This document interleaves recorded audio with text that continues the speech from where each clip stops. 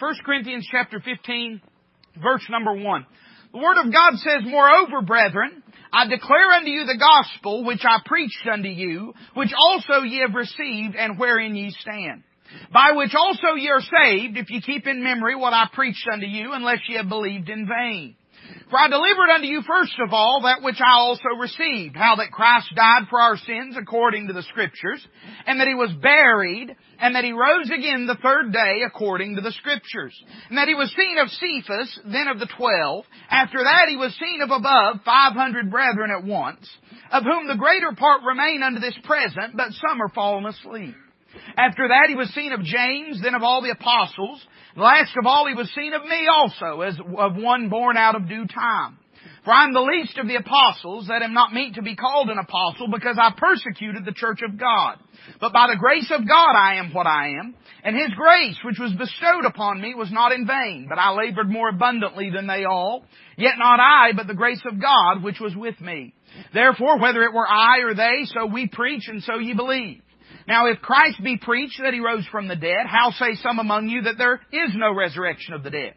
But if there be no resurrection of the dead, then is Christ not raised? And if Christ be not risen, then is our preaching vain, and your faith is also vain. Yea, and we are found false witnesses of God, because we have testified of God that He raised up Christ, whom He raised not up, if so be that the dead rise not. For if the dead rise not, then is not Christ raised. And if Christ be not raised, your faith is vain, ye are yet in your sins. Then they also which are fallen asleep in Christ are perished. If in this life only we have hope in Christ, we are of all men most miserable. But now is Christ risen from the dead, and become the firstfruits of them that slept. For since by man came death, by man came also the resurrection of the dead. For as in Adam all die, even so in Christ shall all be made alive. But every man in his own order, Christ the firstfruits, afterward they that are Christ at His coming. Then cometh the end, when He shall have delivered up the kingdom to God, even the Father, when He shall have put down all rule and all authority and power, for He must reign till He hath put all enemies under His feet." Let's pray. Lord, we love You this morning. We thank You for this good crowd. We thank You for the good spirit we've already felt. Now, Lord, I pray this morning that You do something supernatural in our midst. Lord, I don't mean something visible. I don't mean something sensational according to man's perception. But I mean, Lord, I pray that You deal with hearts this morning.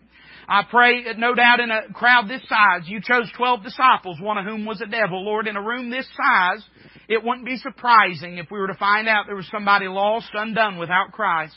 I pray this morning You'd show them that we love them. I pray this morning You'd show them that You love them. I pray this morning that You'd show them that great love of Calvary, and that they might place their faith in the finished work of Christ. Lord, we love You this morning. We ask these things in Jesus' name. Amen. Now, I want to take 3 simple thoughts this morning about the resurrection and examine them. And we might say this, that it's almost as though we're going into a court of law. You know, Paul had a habit of sort of doing that. I guess he spent so much time in jail, he was used to what a courtroom scene looked like. And all through the book of Romans He does this. But not just there. Often when he began to take pen in hand and write under inspiration of the Holy Ghost, he would begin to lay out a logical argument before the reader and would begin to substantiate it with facts and truths that could be perceived and known. Now here's one of the things people always say when you talk about the resurrection. They'd say, well, I just can't believe it because it's so unscientific. Well, I would venture to say this to you this morning. Just because something is beyond the realm of what science can perceive, that does not mean that it's beyond the realm of what is reality and truth. Now listen, I'm not talking about ghouls and goblins and ghosts. I'm not talking about Ouija boards. But I'm saying there are certain things that may be outside of what science can observe and substantiate that still we treat with the same authenticity and veracity that we do other things. You say, what do you mean, preacher? Well, how many of you in here believe that Napoleon Bonaparte lived? Anybody? Anybody? 1 or 2? Okay. Prove it. Take me into a science lab and prove it. You can't do it. See, history is outside of the bounds of what science can observe. Anybody in here believe in a thing called love? Amen? Take me into a science lab and prove the reality of it. See, the truth is, we get real scientific when we think we can kick the legs out from under the Word of God. But then when it comes to other matters in life, science isn't such a big hang-up for us. There are a lot of things that are outside of the realm of what science can perceive and observe and prove. But we accept them to be true because we understand that science is not the master of all things. Certainly science, I believe, is a good thing. Somebody say amen to that. I'm for it. Amen. People ask me sometimes, preacher, are you for education? Well, I ain't for stupidity. Amen. I'm for it. I'm not against it, but I'm saying there are limitations to it. And I believe the Apostle Paul lays out a substantial argument. By the way, I think if Paul was laying out this same argument to put a man in prison, he'd be convicted by a unanimous jury. And he lays these things out, and I want you to consider them with me very quickly this morning. Now notice first off, there is a past reality to the resurrection. That's how he begins. He starts in verse number 1 by talking about the gospel. And in verse number 3 he says, "For I delivered unto you, first of all, that which I also received, how that Christ died for our sins according to the Scriptures, and that He was buried, and He rose again the third day according to the Scriptures." Let me say, first off, we see the resurrection recorded for us. God's Word, lest we should wonder, God's Word makes abundantly clear the visible, literal, bodily resurrection of the Lord Jesus Christ. And now you say, preacher, how do we know that? Well, what else would Paul be talking about? Look at the other people he mentions. He talks about Cephas. That's the Apostle Peter.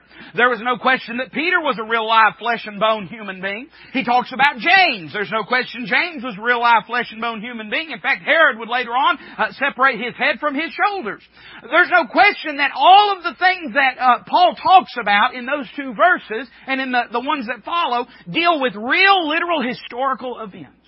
He says that the Lord was seen of above of 500 brethren. He says He was seen of Cephas and of the other disciples. He was seen of the apostles. These are all literal people and literal events that He's talking about. So let's go ahead just this morning and just nail it down, if that's all right. And let's just say this. The Bible teaches the physical bodily resurrection of the Lord Jesus. So if we are going to reject the resurrection, then to do so, we must reject the entire Bible. Amen? Now that's hemmed us in. That's boxed us in. You see, there's a lot of people in this same crowd that says, well, you know, a lot of them are, and I'm not against theologians. Somebody got mad at me one time because I was talking about theologians. I'm not against theologians. I'm wary of anything I can't spell. Somebody say amen to that. And I don't know, I said something, something like, you know, these people have degrees. You can have 32 degrees and still be frozen according to a thermometer or something. I don't know.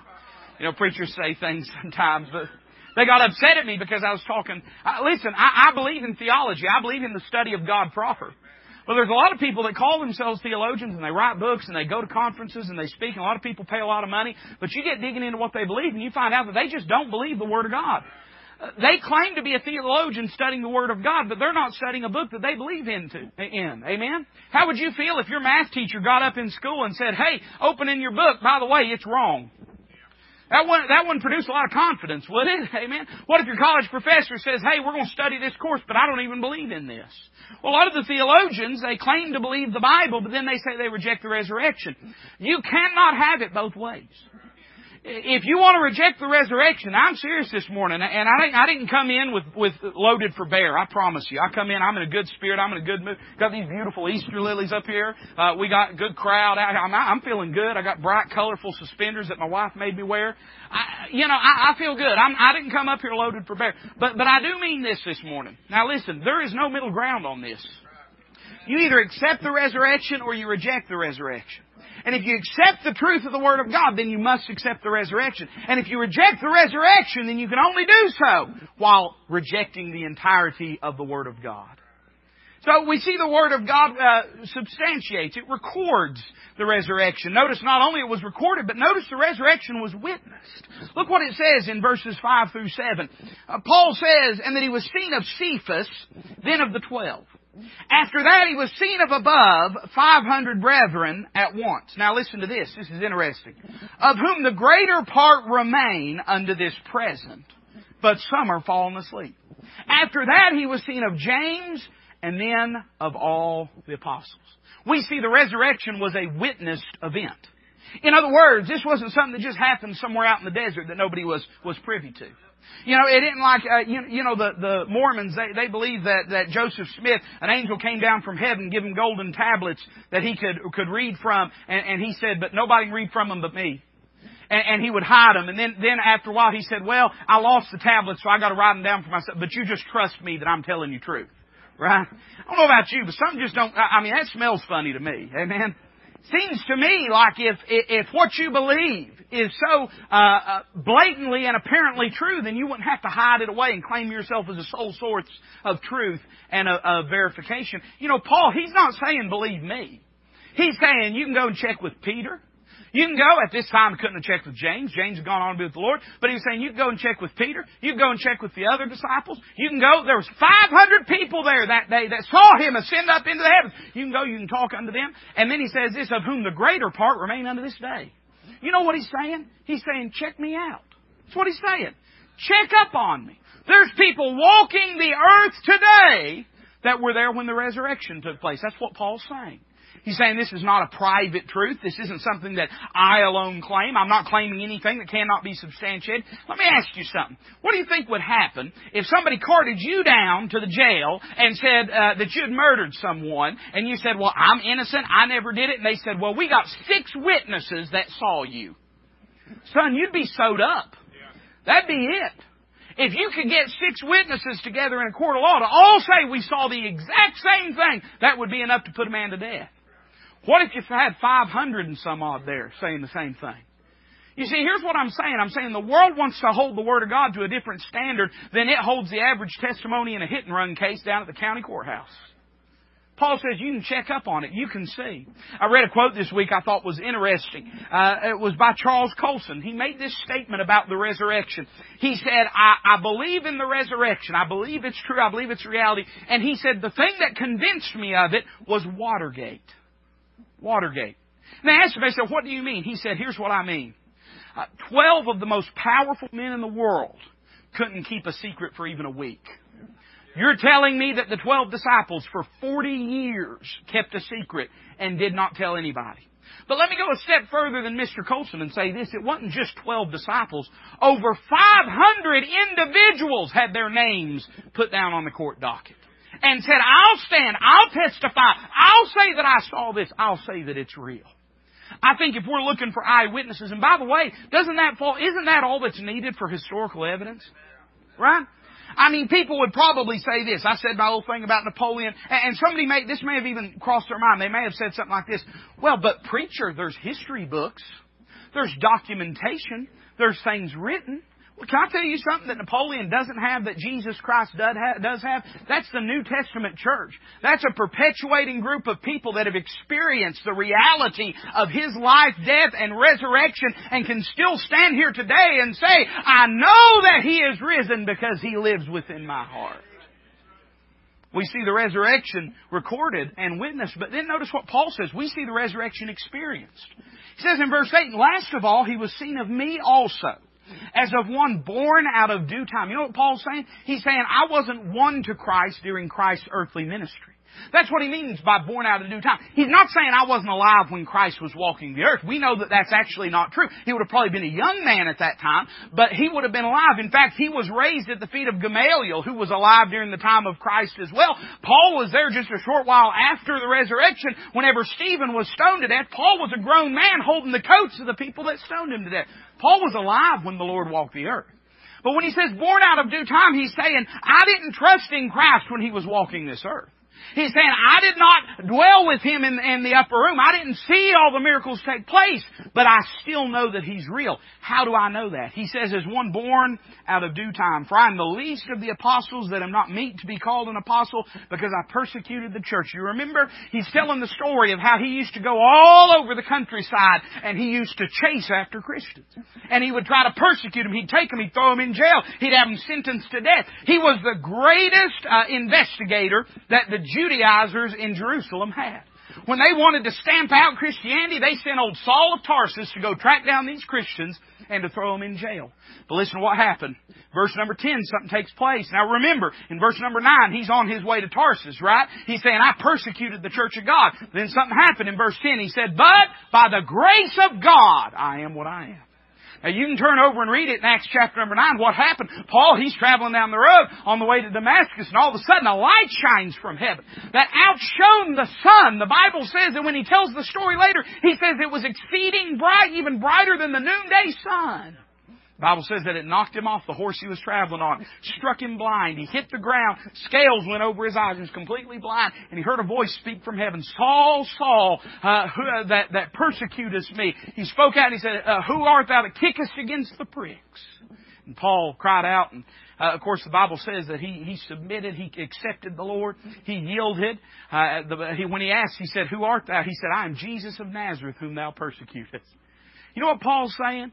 He's saying, I know Christ rose from the dead. I know it because I know Peter, and I know John, and I know all the apostles, and I know that they saw Him. I know that He resurrected because I can read in the Word of God the prophecies concerning the resurrection and how Christ fulfilled all those prophecies. But he's saying the real way that I know that He rose from the dead is because He appeared to me, spoke to me, saved me, and changed me. Now listen, and this is where secular humanists they get to a crossroads with Christians, because a lot of Christians, they'll talk about apologetics and they'll try to prove things along the line of logic. But here's the reality: this thing is a thing of faith. We're called to walk by faith and not by sight. It's not by the law of works, but it's by the law of faith that we're justified. So if you're not unwilling to place your faith in Christ, then you can only go so far in the pursuit of the study of this book. At some point, if you're going to know God, you're going to have to put your faith in Christ to know God. And it reaches a point, they'll say, well, what about this, and what about that, and what about this? And then they'll reach a place of disagreement where they say, well, you haven't proved to me that He's resurrected, and I haven't proved to you that He hasn't, and why are you so stubborn in your viewpoint? At the end of the day, a born-again, blood-washed believer will undoubtedly say this: I know that He rose because He's alive within me, and He saved me and changed me. In other words, listen, I'm not saying I don't know what happened 2,000 years ago. All that matters is what happened on December 1st, 1997. I'm saying I know what happened 2,000 years ago because of what happened on December 1st, 1997. Christ could not save us were He not risen from the grave. There's one God, one mediator between God and man, the man Christ Jesus. Even if He had died for your sins, if He had not rose from the dead, He could not facilitate a relationship between you and God. He had to rise from the dead. So it's a visible, literal, bodily resurrection. There is a past reality to the resurrection. Let me say number 2, there is a present reality to the resurrection. Now you say, what do you mean, preacher? I mean the resurrection reaches 2,000 years and touches today. It affects the way that we live. It affects what we do. If you're here and saved by God's grace, then that is affected by the reality of the resurrection. In fact, let me give you a few thoughts I think will help you with what I mean. Look down at verse number 12. The Bible says, now if Christ be preached that He rose from the dead, how say some among you that there is no resurrection of the dead? But if there be no resurrection of the dead, then is Christ not risen. And if Christ be not risen, then is our preaching in vain, and your faith is also in vain. Let me say, number 1, that the resurrection today for the believer gives us our faith. Now, when I use the word faith, I do mean faith in the sense of faith we exercise, but I also mean faith in the sense of the body of what we have placed our hope in. Listen, what we believe today, this Bible means nothing if Christ didn't raise from the dead. What we're doing here today, and I know people are at church at all kinds of reasons on Easter. I understand you may have come because somebody you love dearly asked you to. You may have been meaning to come and thought this would be a good day. But for those that have come to worship today, do you understand that the very centerpiece of our relationship with God and of the reason we meet here in this house, why we sing the songs that we sing, why we fellowship one with another, why we preach this book, it all hinges on the resurrection of the Lord Jesus Christ. If Christ did not raise from the dead, I could not know God. You see, the Bible teaches us clearly that God and the sinner are far apart. You know, the Bible says in Isaiah that your sin hath separated you from your God. So us and God, we're far apart. We need someone to draw us close to the Lord. As we already mentioned a moment ago, when Christ died for our sins, that took care of our sin debt. But that could have not in and of itself brought us rightfully into a relationship with God had Christ not then rose from the dead to be able to mediate for us. All we would have, listen, we'd have a debt-free, dead condition. That's all we would have. We still wouldn't know God. We still wouldn't have Christ living within us. We still wouldn't be indwelt by the Holy Ghost. By the way, the Bible makes clear that the Holy Ghost did not indwell men until after the resurrection. Why? Because Christ arose from the dead, ascended into heaven, and brought gifts on high. And He brought back to mankind what? The indwelling of the Holy Spirit. The consistent, constant, comforting presence of the Spirit of God within us. If we reject the resurrection, we don't have anything to preach. Right? Listen, there's lots of folks that purport to be religious leaders. But what makes Christ different? The thing that makes Christ different is that He defeated death. I understand He's the Son of God, right? I understand that He was sinless. I understand the other purported leaders are not sinless. I understand all that. But none of that would matter had He not been able to defeat our greatest enemy, which is the enemy of death. He goes on, we didn't read it and we won't take the time to, but you read on through the chapter and talks about, the last verse we read when we were reading our text, for He must reign, hath put all enemies under His feet, goes on to talk about the enemy of death. What would Jesus have been saving us from if He couldn't have saved us from death? Now, some of you are going to say, but preacher, even saved people die. Yeah, I understand that. But death for us is not a finality. Death for us is not the perishing and descending into eternal punishment. It wouldn't have been enough just for Jesus to pay our sin debt. He also had to raise from the grave so that He might facilitate a relationship with God. I would say that it gives us our faith. Let me say number 2, I believe it gives us our forgiveness. Look what He says, verse number 16. For if the dead rise not, then is not Christ raised. And if Christ be not raised, your faith is vain, it's empty, it's meaningless, there's nothing to it. Ye are yet in your sins. Who would have applied the forgiveness of God had Christ not risen from the dead? Again, the sinner is distant from God. You see this all through the Old Testament. God had a place that He sat down on earth and dealt with humanity. It was within the Holy of Holies, that holiest place in the tabernacle. And only one person was allowed to go in there, and only on one day a year, and that was on Yom Kippur, the high priest, the Day of Atonement, was allowed to go in, and he had to come in with shed blood, and he had to come in to give a sacrifice for the people. And all through the Old Testament, there is a consistent theme that denotes that here's God up here, and here's man down here, and man can't get up here to where God's at. The law was given, we've been studying it in Sunday school, the law was given in chapter number 1 of the book of Romans. The law was given that the whole world would become guilty before God, that every mouth would be stopped. The Old Testament law was not given to bring men close to God, but to show them their vast distance from God. Mankind said, we want to know what we have to do to live like you, God. And God said, all right, here's what you'd have to do. And by the way, that's just a drop in the bucket of what they would have to do. But He gave them a big long list. And people say, well, the 10 Commandments, I can keep those. Hey, listen, the Old Testament law was not just the 10 Commandments. Right? I know that, listen, I know Charlton Heston, he looked good up on the hillside and that hair flowing and the robe. But don't get your theology from that, all right? The Old Testament law was more than just the 10 Commandments. The Old Testament law was over 600 commandments in the Old Testament that dealt with all matters of social and personal life and spiritual life and ceremonial life. And the intent in giving those was not to say, here's how you can get close to God. The intent was to show men how far they were from God. It was given that sin might be might enlarge sin, if I can use that terminology. That the knowledge of sin might be expanded. That men might know how really wicked they are. And you say, well, preacher, what did God do about that? Well, you probably heard this verse once or twice in your life. For God so loved the world that He gave His only begotten Son. Whosoever believed in Him should not perish, but have everlasting life. The Bible teaches us that God, in Romans chapter 3, declared His righteousness for the forbearance of sin, for the remission of sins that are past through the forbearance of God. God allowed Christ to become and bear our sin debt on Calvary. But now here's the problem. Had He stayed dead, how would that forgiveness have been applied? How do we come to God? The Bible says, whosoever shall call upon the name of the Lord shall be saved. That if thou shalt believe in my heart that Jesus Christ died according to the Scriptures and rose again according to the Scriptures, thou mayest. How is it that we approach unto God? We approach by placing our faith in Christ. You see, part of the problem, we treat salvation the same way that we treat, like, kids believing in... I'll use the Easter Bunny. Most of our children's church kids are over there. I ain't going to crush anyone's reality, all right? And if you're over 18 years old and you believe in the Easter Bunny, I can't help you. You got problems bigger that you need to go to one of these big churches, got a lot of counseling. I can't do a thing for you, okay?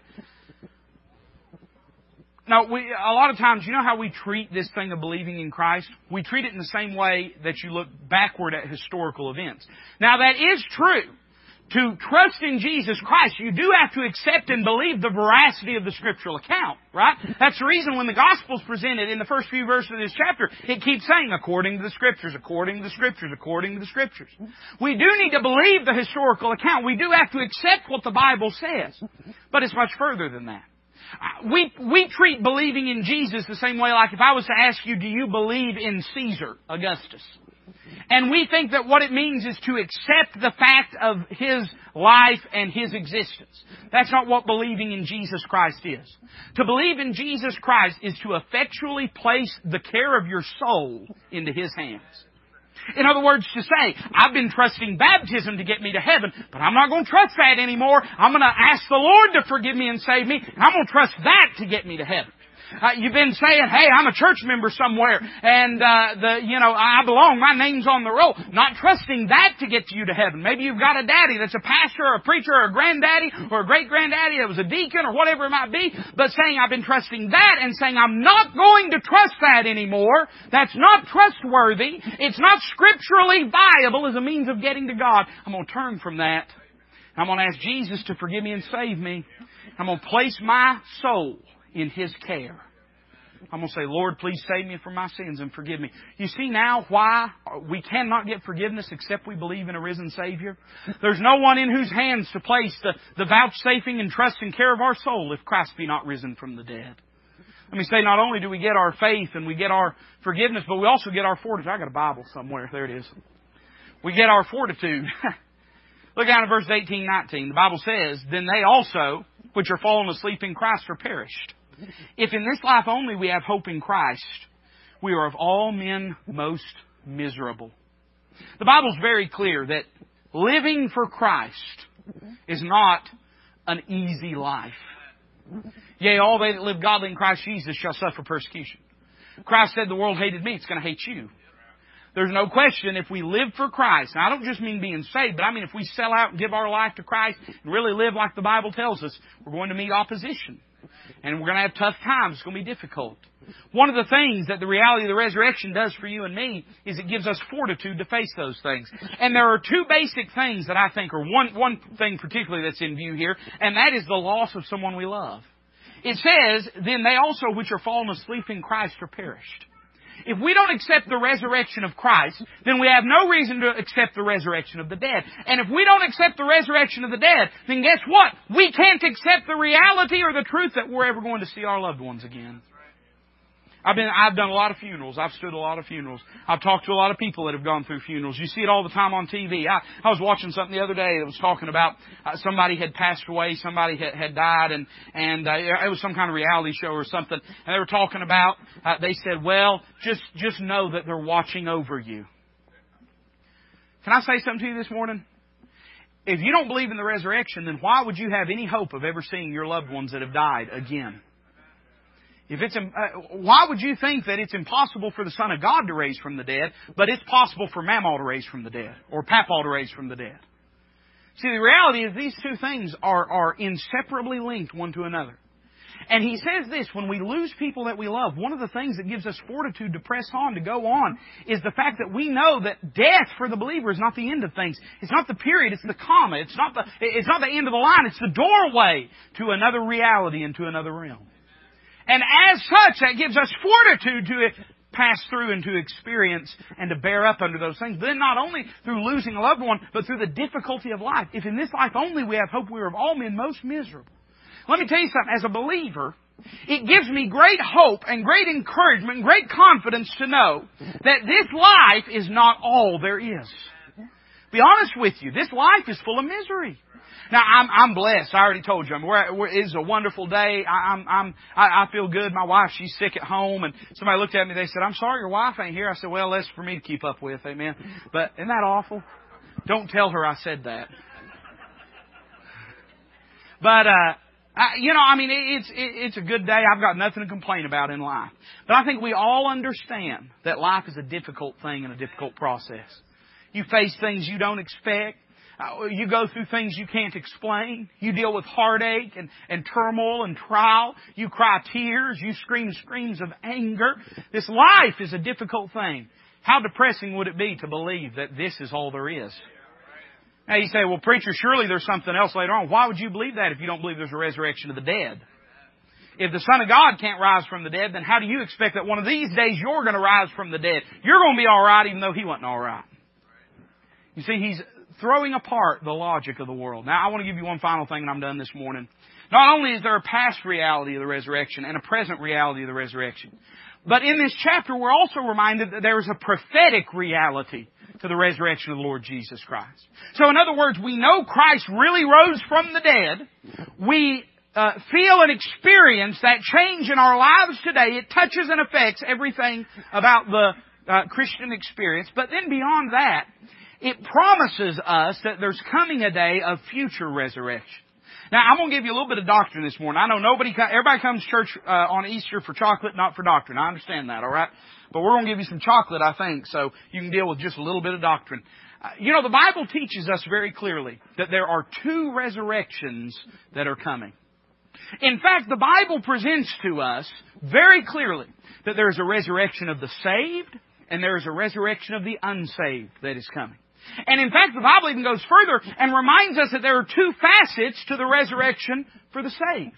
Now, I'm going to explain what I mean, but let me say this, that the prophetic reality of the resurrection is expressed first of all at the tomb. Now, you might say, preacher, I thought we were looking in the future. Why are we looking back to the tomb, the empty tomb of Christ, for something about the prophecies concerning the resurrection? Well, here's why. Because the resurrection of Christ serves as a pattern for the resurrection of the saints one day at Christ's coming. Listen to what the Bible says in 1 Corinthians chapter 15. Look down at verses 47 through 49. The Bible says, the first man is of the earth, earthy. The second man is the Lord from heaven.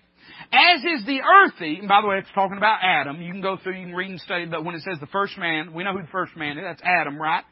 It's saying, as is the earthy, such are they also that are earthy. So in other words, those that are born of Adam, it's all of us, somebody say amen to that.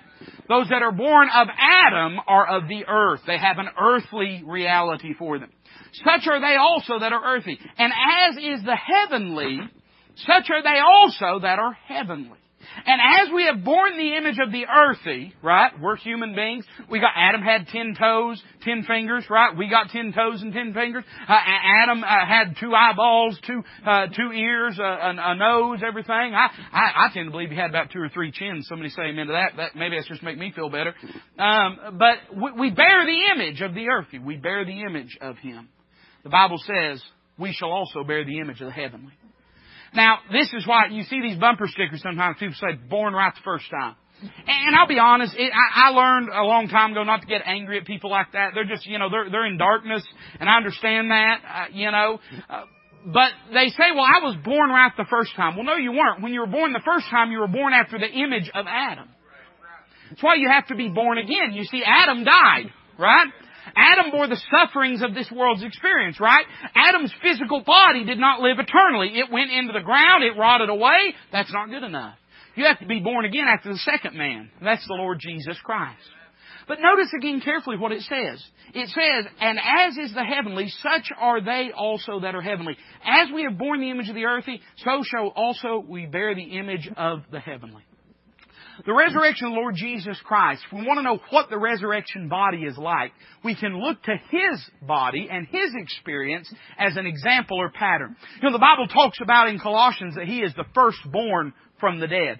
And that word for firstborn, we have an English word we get from that, and it's the word prototype. Now, you know what a prototype is, right? That is, when you're going to build a product for mass production, you build one to make sure it works right. And that becomes the pattern by which everything else is measured. In the same way, the way that the Lord Jesus rose in power and in glory from the grave, in other words, He rose incorruptible. Amen? He rose, and that sin that He had become and born was no longer with Him. Amen? He had dealt with that. He had done away with that. He rose, the book of Romans says, to die no more. Death had no more dominion, no more hold upon Him. All these things prefigure and are prototypes for the resurrection we're going to experience. Whenever the Lord returns and for His church, those of us that know the Lord Jesus Christ are going to be raised incorruptible, and we're going to be given a new body. Paul said it this way. He said, our vile body shall be made like unto His glorious body. Our vile body shall be made like unto His, speaking of Jesus, glorious body. So we look first off at the tomb to get an understanding of this. Number two, we look at the trumpet. Now look what it says in verses 21 and 23. The Bible says, "For since by man came death, by man came also the resurrection of the dead. For as in Adam all die, even so in Christ shall all be made alive. But every man in his own order. Christ the firstfruits, afterward they that are Christ at His coming." Now, what this means is this. The Bible teaches the imminent return of the Lord Jesus Christ. Jesus Christ is coming back. It is imminent, meaning at the door, meaning it could happen at any moment. It could happen before we're done with this sermon. Some of y'all may be wishing for that before we're all said and done this morning, but it could happen before the end of this sermon. It could happen before you get out to your car. It could happen before I finish this sentence. The Lord could come back. It is upon us at any moment. And the Bible teaches when He returns, He's returning for those that have placed their faith in Him. And this presents a little bit of a problem, right? Because some of us, I believe, will be alive at the Lord's coming. Some of us will be dead at the Lord's coming. In fact, the entire book of 1 Thessalonians is centered around this argument. There was people that were saying, the Lord has already returned. And then people were looking around saying, uh-oh, He didn't get me. Amen? And so the Apostle Paul was refuting that heresy. And listen to what he says about the coming of the Lord Jesus Christ. He says, in 1 Thessalonians chapter 4, it says, "For the Lord Himself shall descend from heaven with a shout, with the voice of the archangel, and with the trump of God. And the dead in Christ shall rise first. Then we which are alive and remain shall be caught up together with them in the clouds, to meet the Lord in the air, and so shall we ever be with the Lord." Paul talks about it in this same chapter we're looking at in 1 Corinthians 15, verses 51 and 52. He says this, "Behold, I show you a mystery. We shall not all sleep," meaning we're not all going to die, "but we shall all be changed in a moment, in the twinkling of an eye, at the last trump. For the trumpet shall sound, and the dead shall be raised incorruptible, and we shall be changed." So in other words, the resurrection of Christ is the first fruits. It's the pattern. We're getting ready to put our garden out. Man, we need to. We're getting late at it. But we're getting ready to put it out. And a lot of times, listen, even if you don't know what that plant is in the ground, when it starts bearing fruits, you'll know. Amen? Last year I've got to hasten, but last year we put out 24 tomato plants. And we were trying to put out Marglo tomato plants. And we started putting them out, and after they'd been in the ground for a little while, we got to look and we thought, man, some of those tomato plants look funny. And pretty soon, believe it or not, somehow they got mixed up in there, we had about 6 Roma tomato plants. Now, when it was first in the ground, you couldn't see it. But when the first fruits started to come out, then you could tell there was a difference. It was markedly different. And would you believe it? Every one of those Roma tomato plants, they kept bearing Roma tomato plants till the end of the season. There wasn't one of them that just looked over at the Margot plant and said, well, you know, they look like good tomatoes. I'm going to become a Margot tomato plant. And vice versa. That didn't happen. What the first fruits were what the rest of the fruits were. Christ is the first fruits. But then whenever Christ returns, the Bible teaches us that the saints that are asleep are going to be raised incorruptible, and the saints that are alive are going to have their bodies changed and be given an incorruptible body. Now, you say, preacher, is that the end of it? No, that's not the end of it. Let me give you one final thing. Look what it says, verse number 24.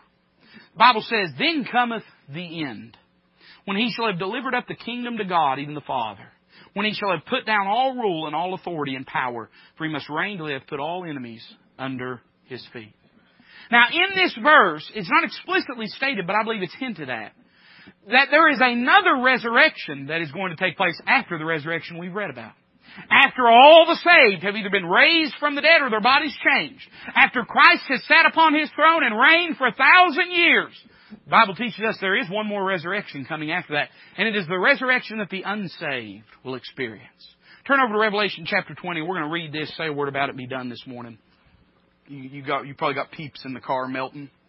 Amen. I wish that preacher would hurry. I got Reese's eggs out there. Revelation chapter 20. Look at verse number 11. The Bible says, "And I saw a great white throne, and Him that sat on it, from whose face the earth and the heaven fled away. There was found no place for them." Now you understand, we're in the celestial sphere when we're reading this passage. We're in God's heaven. The heavens, meaning the firmament, and the earth are being destroyed at this moment. And all of existence has been brought solemnly into His presence. The Bible says this, verse 12, "And I saw the dead, small and great, stand before God. And the books were opened. And another book was opened, which is the book of life. And the dead were judged out of those things which were written in the books according to their works. And the sea gave up the dead which were in it. And death and hell delivered up the dead which were in them. And they were judged every man according to their works." Verse 14, "And death and hell were cast into the lake of fire. This is the second death. Whosoever was not found written in the book of life was cast into the lake of fire." You know what people say oftentimes? And again, I hope everybody in this room is saved already. But I'm aware on Christmas Day, like I said, a lot of people come because Mama invites them or Grandmama. And I want you to know, we're proud for you to be here. Listen, if you've not been here in a whole year and you walked in, I'm proud you're here. I'm glad you're here. I really mean that. I'm thrilled. I'm excited to see you. But a lot of times when people come to church on Easter, we understand that on Easter, a lot of times you're going to have people that don't know the Lord in the congregation. And if that's the case this morning, you may be thinking something to this end. You know, that's good, everything that preacher says, that's pretty, and I'm glad Mom likes it, and I'm glad Mama likes it, or whatever it might be. But I just don't believe it. It's just not something I can go for. It's not something I believe. I can't go in for all that. And by saying that, I think that we tend to think that if we reject it, we won't have to one day reconcile with it.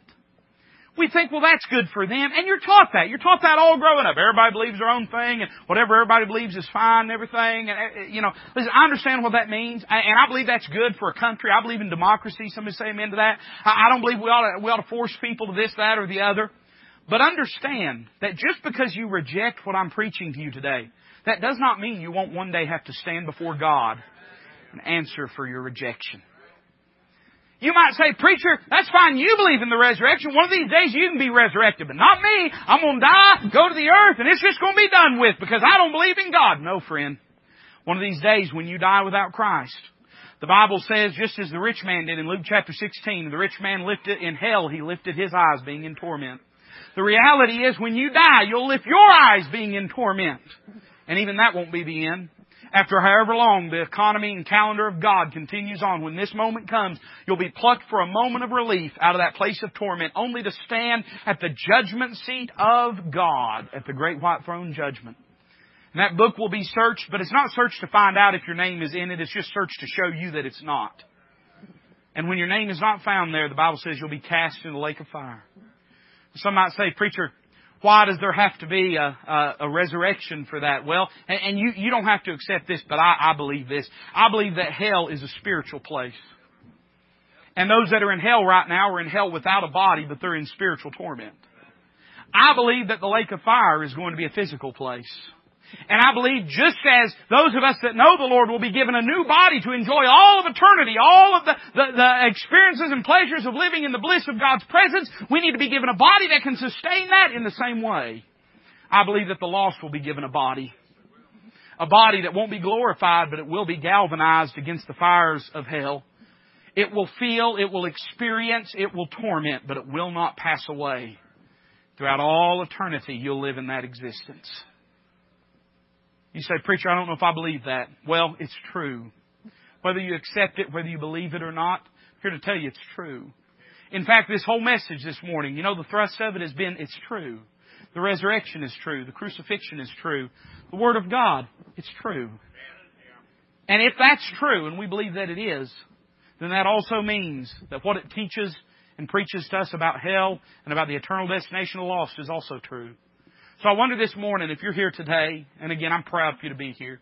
If you know the Lord, if you don't know the Lord, if you came for Mama or came for Mama or came for whoever, I'm just proud you're here. You're our honored guest. But if you're here today without Christ, then you have two choices. You can turn around and say, "Forget that. Not interested." And one day you'll still have to answer for it. Or you can yield to the Lord Jesus Christ. You can come down to this altar and let someone pray with you or take a Bible and show you from the Word of God how to place your faith in Christ, how to approach unto Him. And you can have confidence that you'll not have part in that second resurrection unto torment, but you'll have part in that first resurrection unto bliss and unto eternal joy in the presence of God. With our heads bowed, with our eyes closed.